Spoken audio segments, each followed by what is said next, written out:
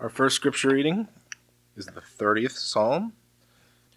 I will extol you, O Lord, for you have drawn me up, and did not let my foes rejoice over me.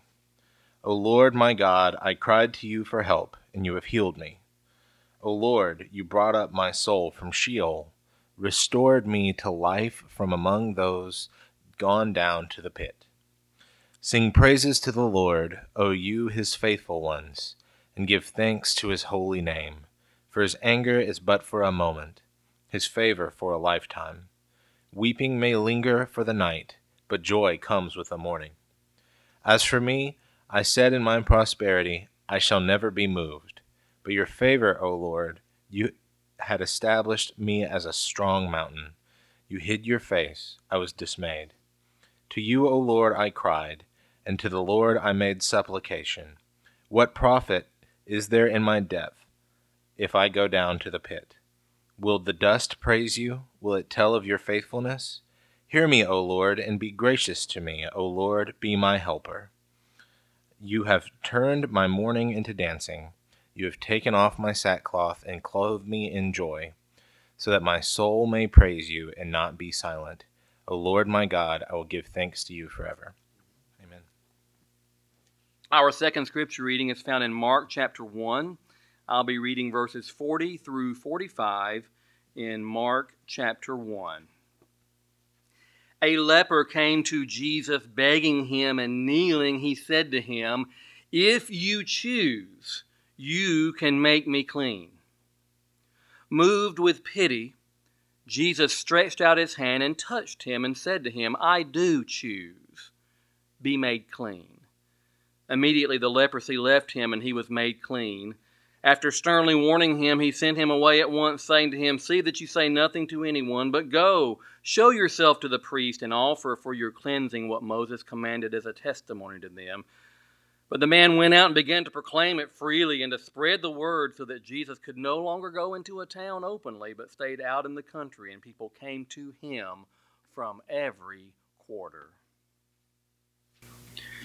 AT&T was known for the reach out and touch commercials back in the late 70s, early 80s. Commercials where the lonely little brother sitting on the stoop of the front of the house hears that big brother, who is off at college, is on the phone. And so mom calls him in, and he goes in, and mom hands him the phone, and he hears his brother's voice.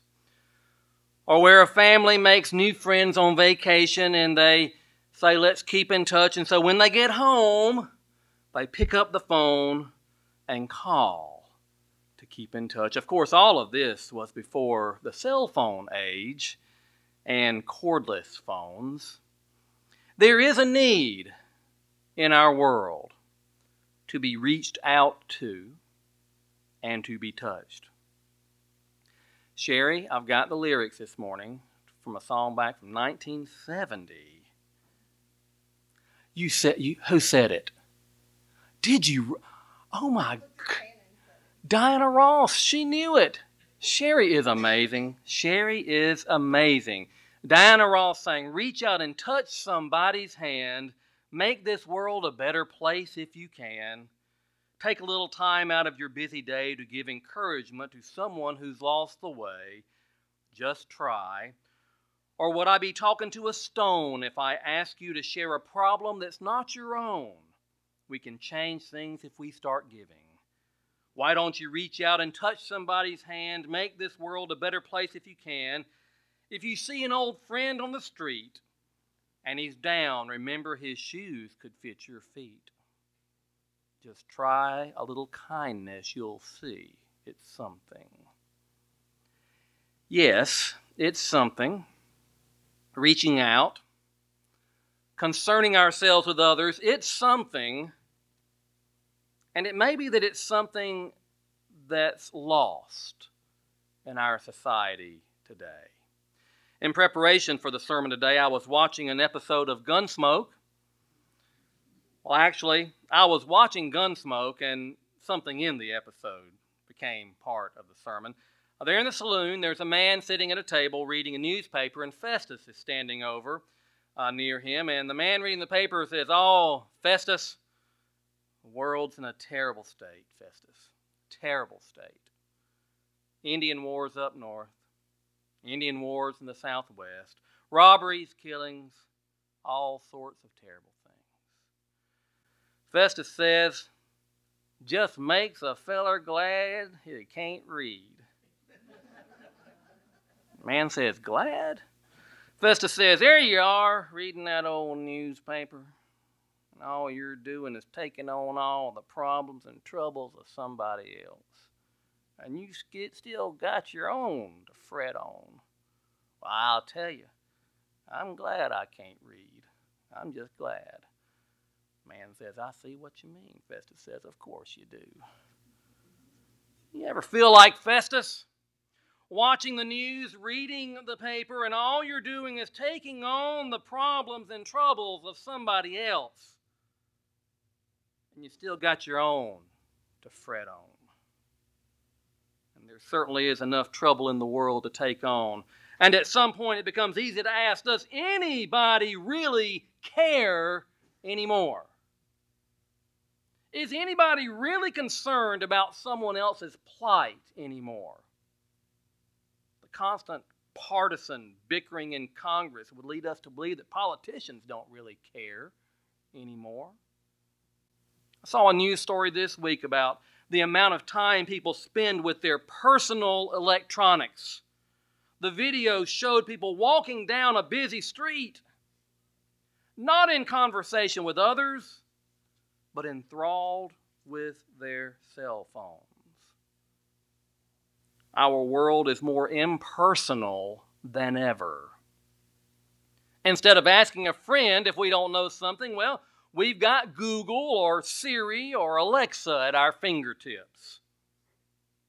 What in the world is going on in our society? And of course, even as I'm asking myself what is going on with this world, I would be remiss if I did not take an honest look and ask, what in the world is going on with me? How much am I part of the problem that I describe? Do I really care? Do you really care? You know, it's easy to do lip service and say, of course we care. I mean, we give out school supplies and give toys to children. We have a whole list of ministries that our church is involved with. Yes, we care.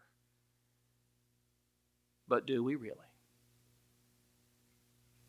Beyond the superficial, beyond the lip service and the Sunday school answer, beneath the surface, do we care?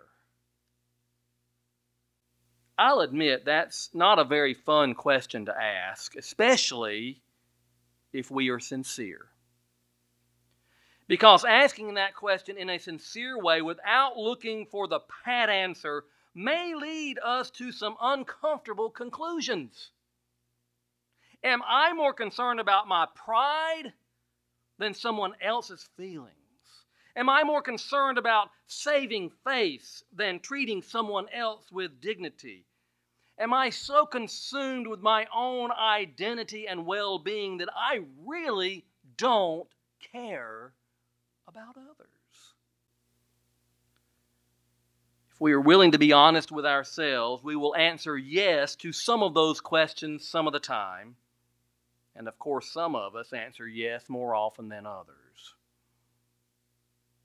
And as a believer, if that is where I am in my Christian walk today, if that is the way I would describe myself at this moment, what is the answer for me?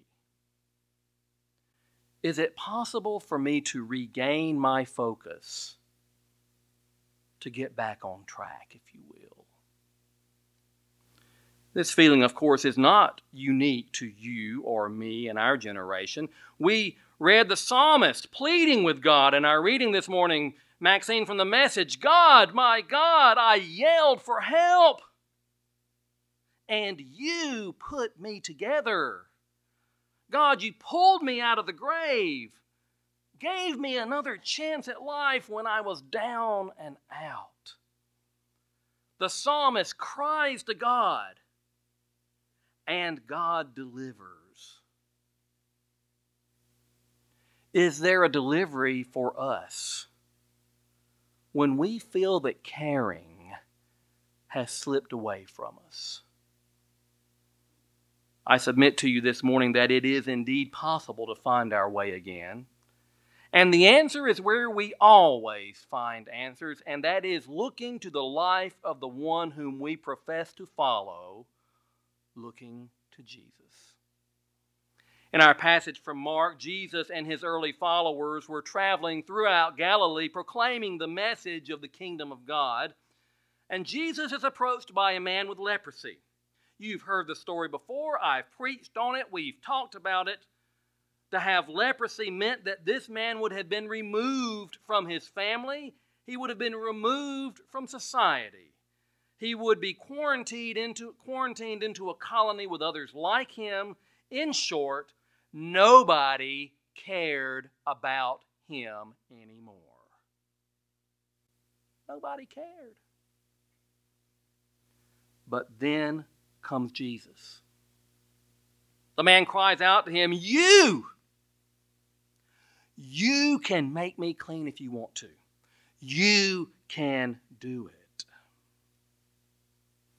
And what do we have from Jesus? What we have is compassion. Not judgment as in, what have you done to cause this to happen to you? Not reprimand as in, stop embarrassing yourself on your knees in front of me and, for that matter, keep your distance. Not demand as in, what are you going to do with your life if I heal you? Nor do we have any of the countless other responses that might have been common both then and now. No, Jesus feels compassion. But it didn't stop there. You see, Jesus could have healed him simply with a spoken word from a distance. Healed, done. Thank you. Jesus could have healed him simply with a thought from a distance. Healed, done. Jesus could have healed him with a gesture from a distance. You're healed, done. But instead, he reached out and touched him. I do choose to be compassionate toward you. Be made clean.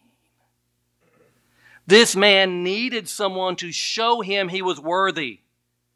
He needed someone to show that he still had value and dignity.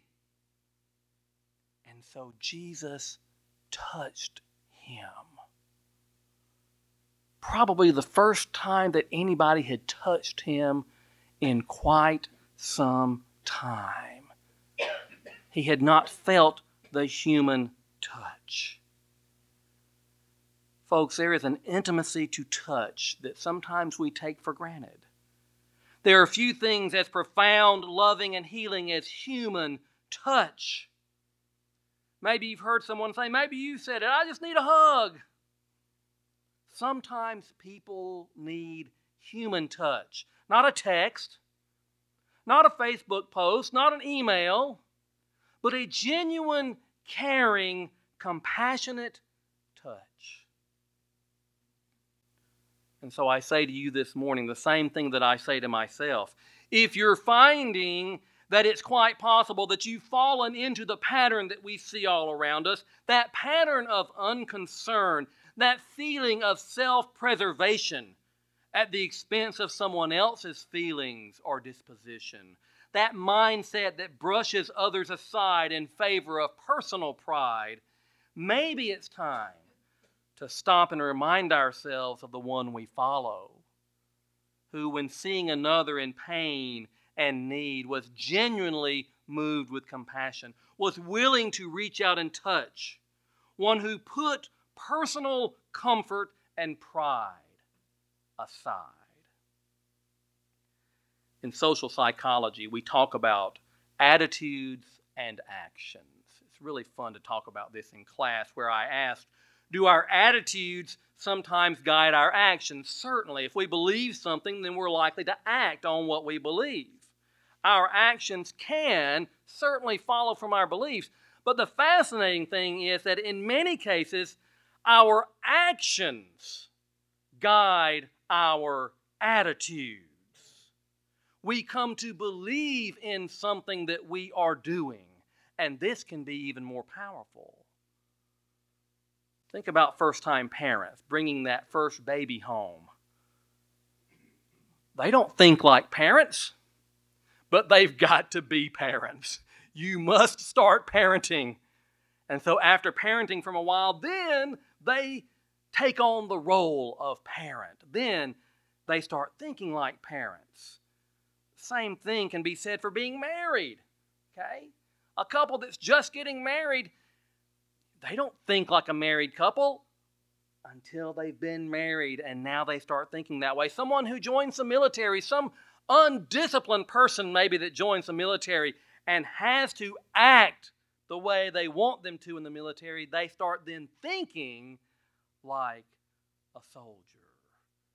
Our actions most certainly can guide our attitudes. And so might the same thing be said for reaching out and showing compassion. If we find that our compassion meter is running low, maybe we might follow the example of Jesus, who did not hesitate to reach out and touch. And that just might lead to an attitude adjustment. With all due respect to Festus, the one we follow chose over and over to take on the problems and troubles of somebody else. Maybe the best way to have an attitude of compassion is to show it. Reach out and touch.